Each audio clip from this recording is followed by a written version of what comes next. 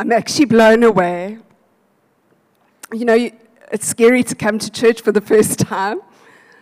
It's scary to stand up here, not because I'm scared of people, but I'm scared to not impart what God is saying. I carry that very strongly on my heart because God is not a God of information. He's a God of transformation. And when He speaks the same thing in worship that He's speaking through the Word, it is just amazing. The songs were not by accident today. Sometimes we can just come and we think we're singing a song, but Zay and James, well done. You listen to God, and the rest of the team, you listen to God, you wait on Him for what God is wanting to say, and that's what you bring. So let's just talk about Christmas. For me, Christmas, I've got to watch where I go, hey? I've got a cage that I can stand in. I can't go further because of the recording, so I'm trying to be good today.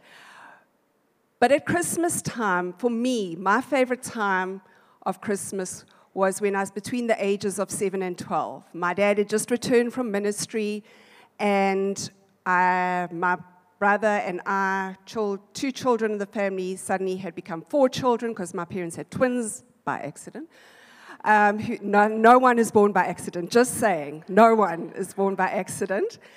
And what stood out to me in those few years was that there was an incredible revival happening in the church that my dad was in. And I got to sit in a lady's Sunday school class. Her name was Anne Skevington. I don't remember many names, but I remember her name. And she introduced us to the Chronicles of Narnia, much to my dad's horror. He was not a fan of Chronicles of Narnia, of C.S. Lewis, and so I didn't really get into C.S. Lewis. But the older I've grown, the more I've come to value what he adds and his contribution to Christianity and the way he's spoken about God and the way he communicates things of the gospel in a very different way. So I'm going to be basing some of what I've got today on his book, The Lion, the Witch, and the Wardrobe, which is actually a story, an allegory about the gospel. It's a gospel story. It introduces the Lion of Judah. It introduces the kingdom of darkness. And it has 4 children that are the central theme. So these 4 children are caught in World War II. They're in London, they're growing up in London, and there's bombing in London.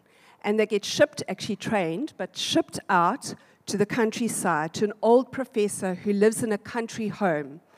And this country home is large. It is filled with long passages, with doors, and it's got lots of empty rooms, perfect for hide and seek.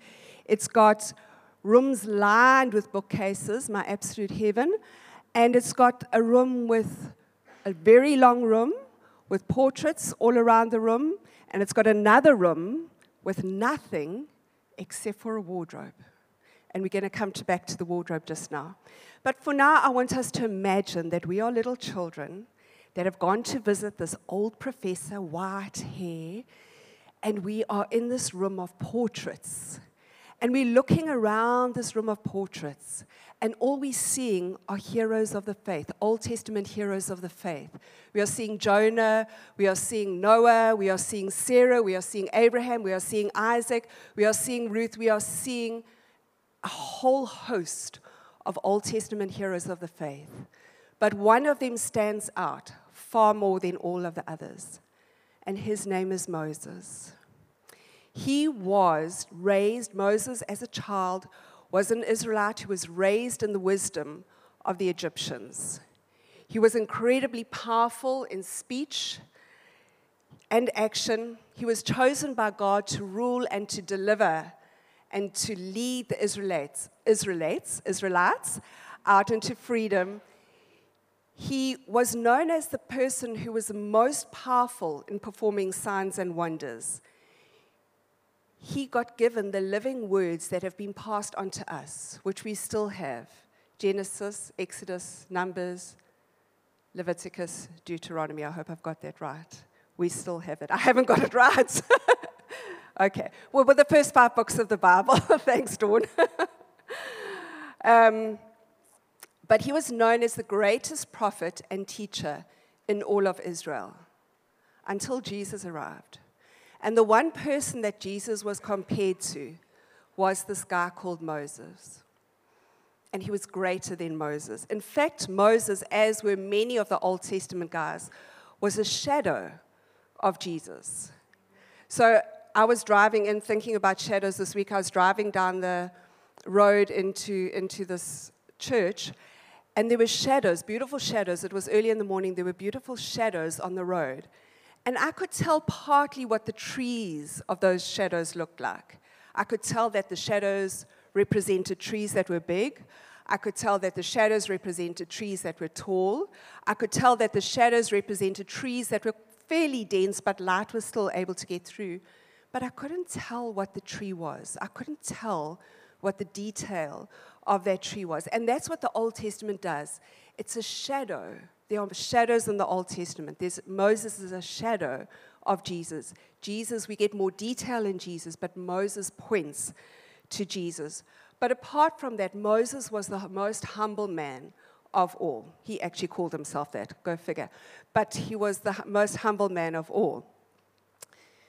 But I don't know about you, if I think of Moses, the impression that I have on my mind is the children's Bible, where Moses got his hands raised, he's got a rod in his hand, and he's got 2 walls of water on either side of him. Sometimes we can see pictures of the millions of people who passed through the Red Sea. But that is, for me, the most dramatic picture that I've got of Moses. Moses was no stranger to water. He was born as a baby. That's good. That's what we want. But he was born at a time where babies were being killed off. The Israelite babies were being killed off. His parents hid him for 3 months. They put him in a basket after 3 months. He got found by Pharaoh's daughter. And Pharaoh's daughter called him Moses because he was pulled out or drawn out of water. And we know that in the Jewish tradition, a person's name points to their destiny. And water is part of Moses' destiny. The next time we see his engagement with water is when he flees from Egypt. He's about 40 years old. He flees from Egypt because he's killed someone, not a good thing to do. And he lands in the desert, and he comes to a well there, and he meets a woman at the well who cannot get her sheep to get water because other shepherds are keeping her and her sisters away. And he manages to sort the situation out. He's killed a man before, so he must have been a bit scary. But he manages to sort that out, and the woman he eventually gets to marry. The next time, so he's 40 years there. The next time is 40 years later. He's now 80 years old, and God calls him to lead the children out of Egypt, the Israelites out of Egypt. And his first miracle, the first wonder he performs, is turning water into blood. To blood. Jesus' first miracle. And no, that's 100%, because I was going to talk about it, then I thought time-wise I'm not going to talk about it. But Jesus' first miracle was turning water into wine. Quite amazing. So Moses was showing God's power over all the gods of Egypt. The next thing we have is when, just I don't know how much later, a few months or whatever, later he's leading the people out of Egypt into the desert. And he gets caught between the Red Sea, which is about 19 to 20 kilometers long. We don't realize that. It wasn't just a little river that he had to cross. It was big. He's got that in front of him. He's got the Egyptian army behind him on their chariots. And he's saying, God, and the people are crying out to Moses, and he's saying, God, what do we do with this? Where do we go? And God says, lift up your rod, and the seas will part. And the Israelites part, go through on dry ground, and then the rivers collapse, the walls collapse, and the Egyptians drown. Then they're in the desert. And in the desert, what do you need? You need water. They travel from oasis to oasis. The first one they reach, 3 days into their journey, is called Mara, which means the waters of bitterness. Because the water's bitter and they can't drink it, and they cry out to Moses and they complain to Moses, and Moses goes to God. God says to Moses, take a rod, throw it into the water, and the water will become sweet, and it became sweet. A few weeks later, they arrive at a place called Rephidim, and there's no water. They complain to Moses, they gripe, they argue with Moses, and Moses goes to God, and God says, this is what I want you to do. I want you to take the elders, and I want you to go to a rock. And I'm going to stand on that rock. I'm going to be before you on that rock. And you're going to strike the rock, and the water will flow. It will gush out, and the people will drink. Moses does that, and the water gushes out, and the people drink. But I want to stop for a moment there, because there's a lot just in that. See, God calls the rock, in Hebrews, it says Christ was the rock. The rock that was struck for our sins. The rock that was bruised to make us whole. The rock that was beaten, that was crushed, that was whipped, was Christ. And we're going to come back to that just now. But the water that flowed represents the Holy Spirit.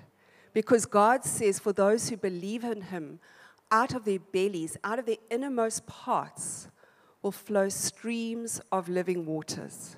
So the water represents the Holy Spirit.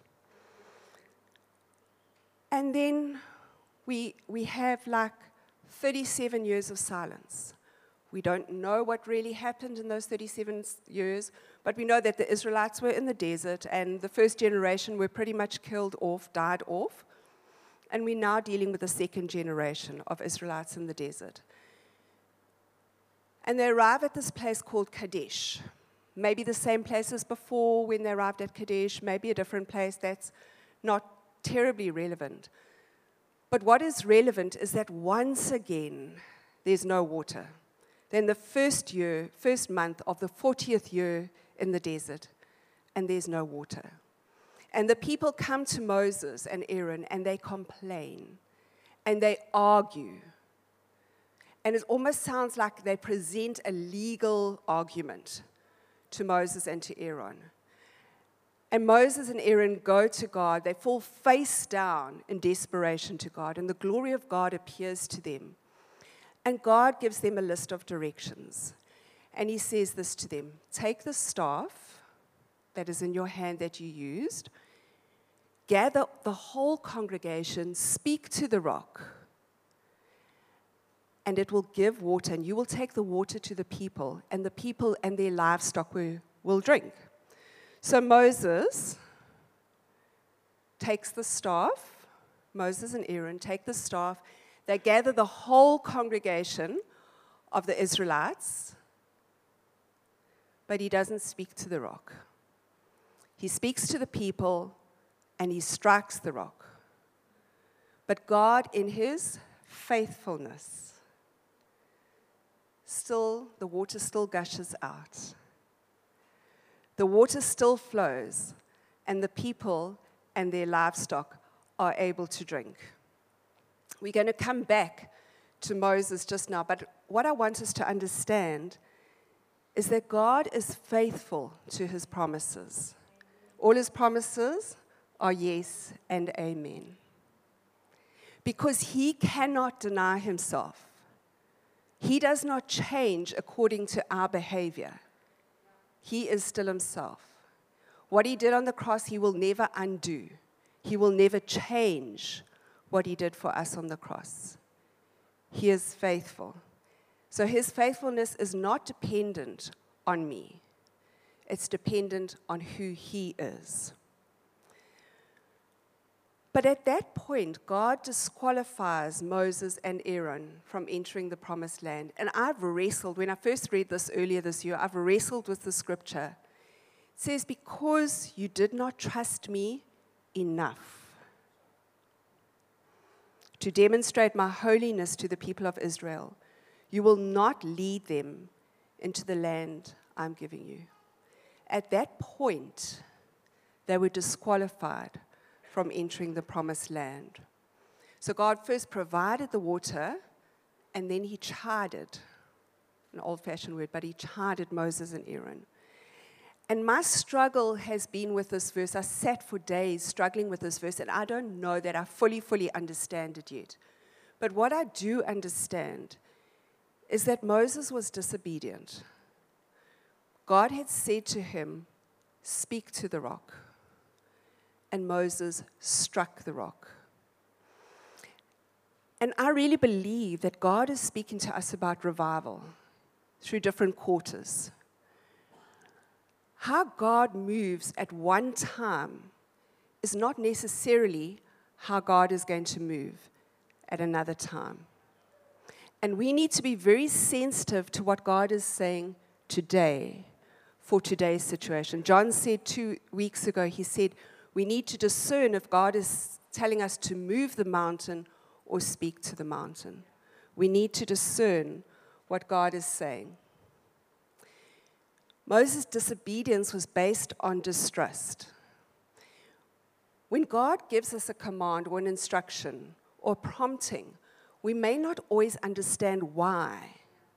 Why, God, are you saying that I must speak to the rock? Moses did not necessarily understand that that rock represented Christ, who had already been beaten and didn't need to be beaten again. He suffered once and for all our sins. It is more than enough. He does not have to suffer again. We do not have to add to what he's done to be forgiven. We get to confess, but he is faithful and he is just to forgive us of our sins. But I do not need to put myself and beat myself because he's done it all for me. The next time he comes is to bring salvation to his people. He's not going to be beaten again. Moses did not understand that. So because he did not understand it, there was distrust. He couldn't trust what God was saying. And sometimes we need to trust what God is saying without understanding. We do not always understand. Our part is to believe in the work of Jesus and to confess with our mouths.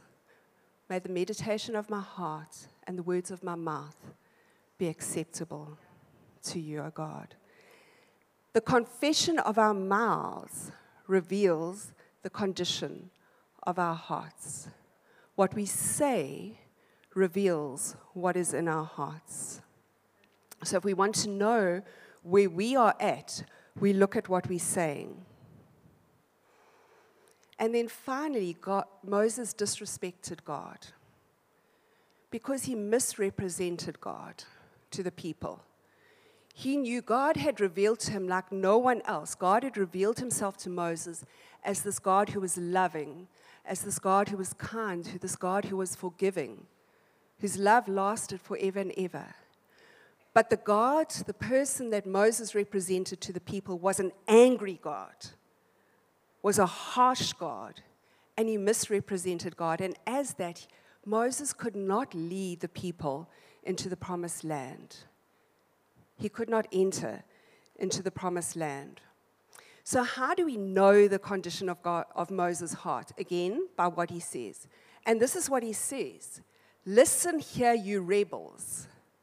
Are we supposed to bring water out of the rock? I mean, you can just hear his tone. There's so much in that tone. First of all, there's frustration. And that frustration comes out in an insult. Instead of interceding for the people, he was frustrated, and I understand his frustration. I think all of us can understand his frustration when people are doing things that they know are not good for them, or whatever the situation is. But he insulted the people instead of interceding.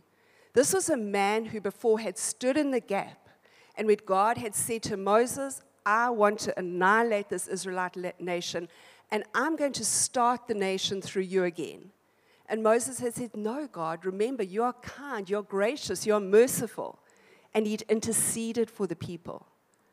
Now he was insulting the people.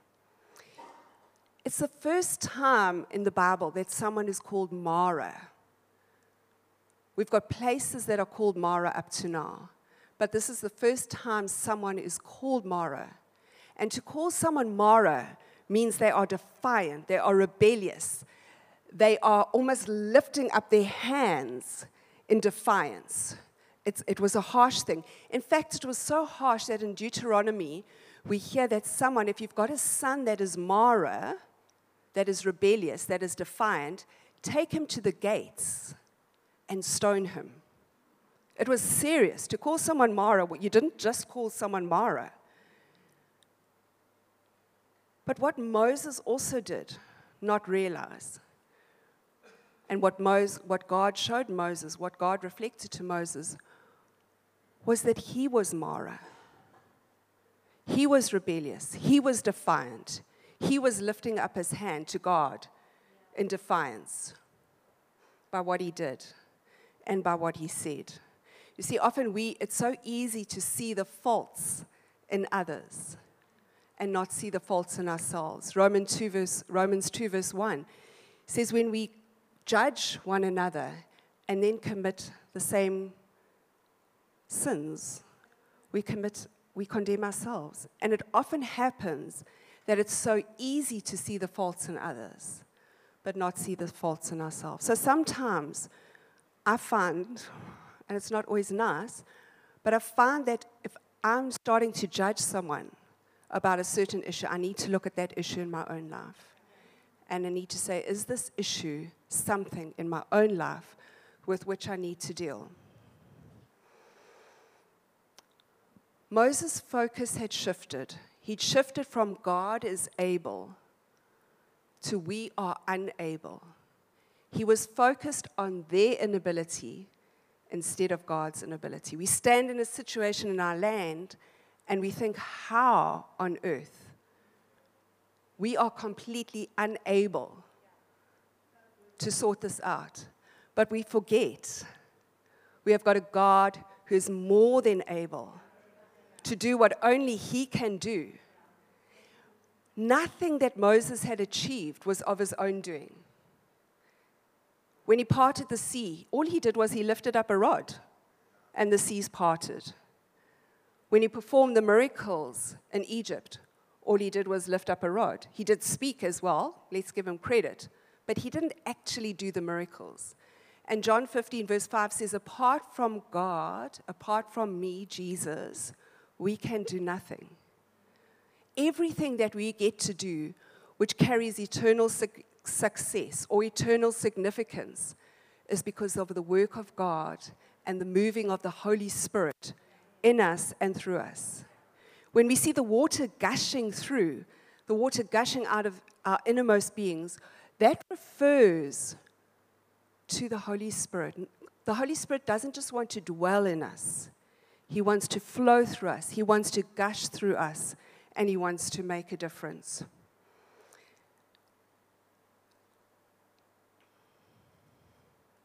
How we know that their focus was wrong, they said, must we?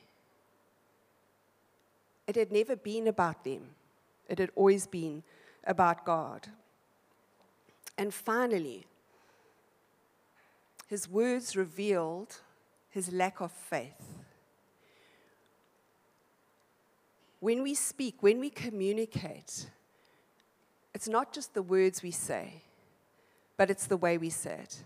And Moses was impatient. He got to a stage where he was impatient. And there were possibly reasons for it. He just lost his sister, Miriam. He hadn't processed. They didn't grieve Miriam. They grieved Aaron. They grieved Moses, but they never grieved Miriam. He had not processed his grief. He was tired. He was 120 years old. Give him some credit. You know? He was strong. But it was not an excuse.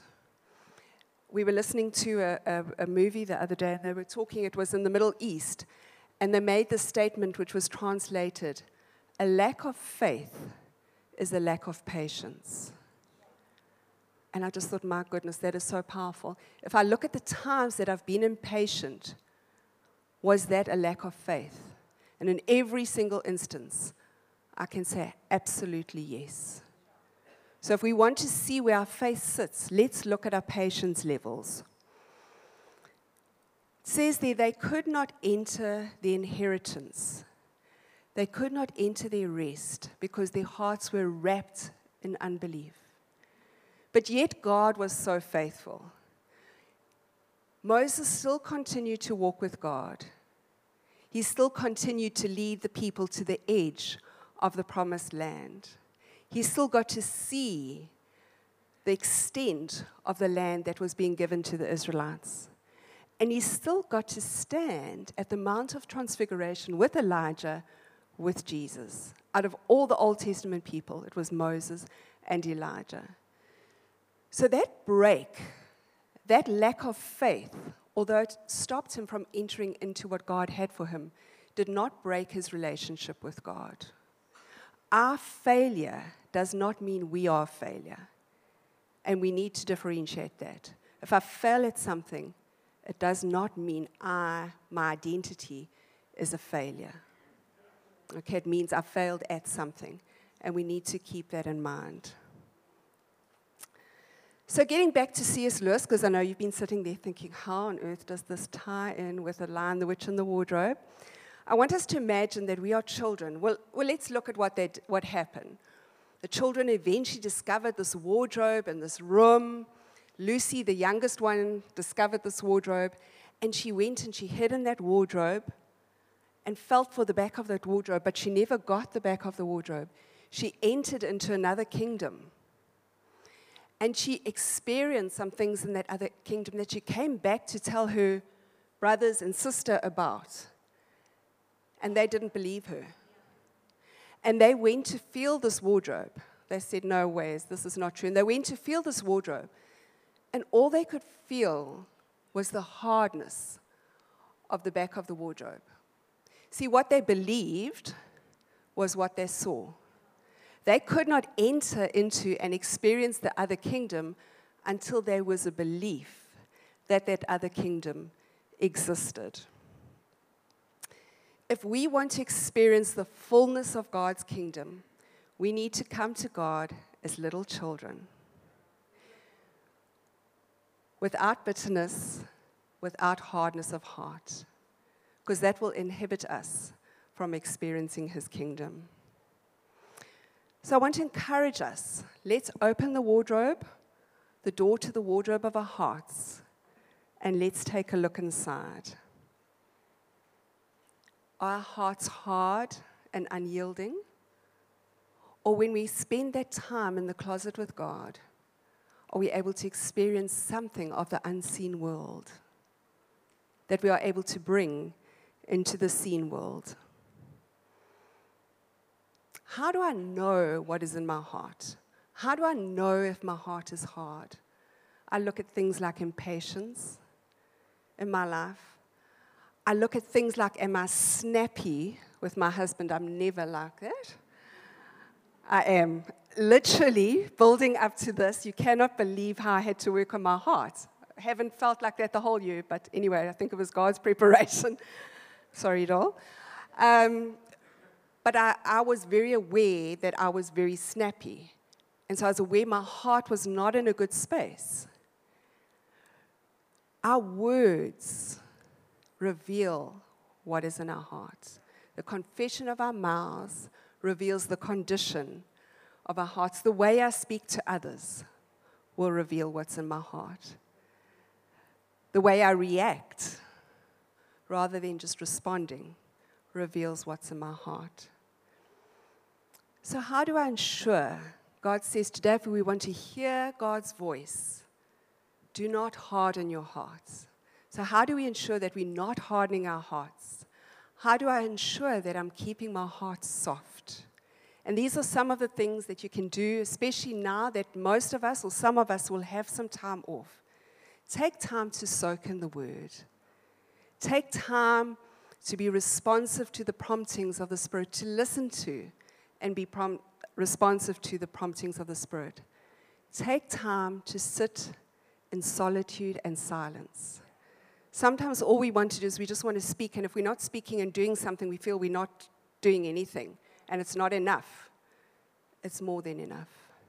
God speaks to us in places of silence and solitude. Take time aside to journal.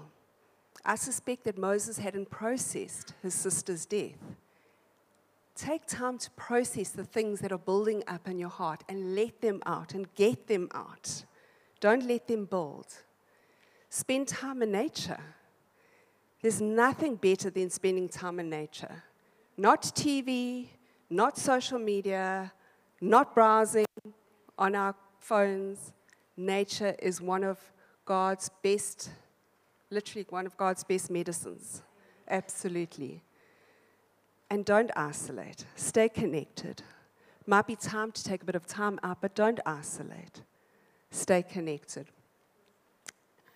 And above everything else, guard your heart. So I just want to end with this little bit of insight into the kingdom of Narnia. When the children, they all eventually got into the kingdom of Narnia, and it was this kingdom that had been in winter for 100 years. But even though it was in winter, there was no Christmas. Okay, this was the UK. The UK has Christmas in winter, but there'd be no Christmas for 100 years. And we start in Narnia to hear rumblings. Father Christmas arrives on the scene, and Father Christmas here represents the Holy Spirit in the story, who gives out gifts to empower people. That's aside, but we start to hear rumblings of Aslan is on the move. Perhaps he is already here. Aslan is this lion, the Lion of Judah, who represents Christ. I want to say today, the Lion of Judah is on the move. Perhaps he is already here. We are hearing rumblings of God's revival, of revival coming in Durban and in our land. What are we focused on?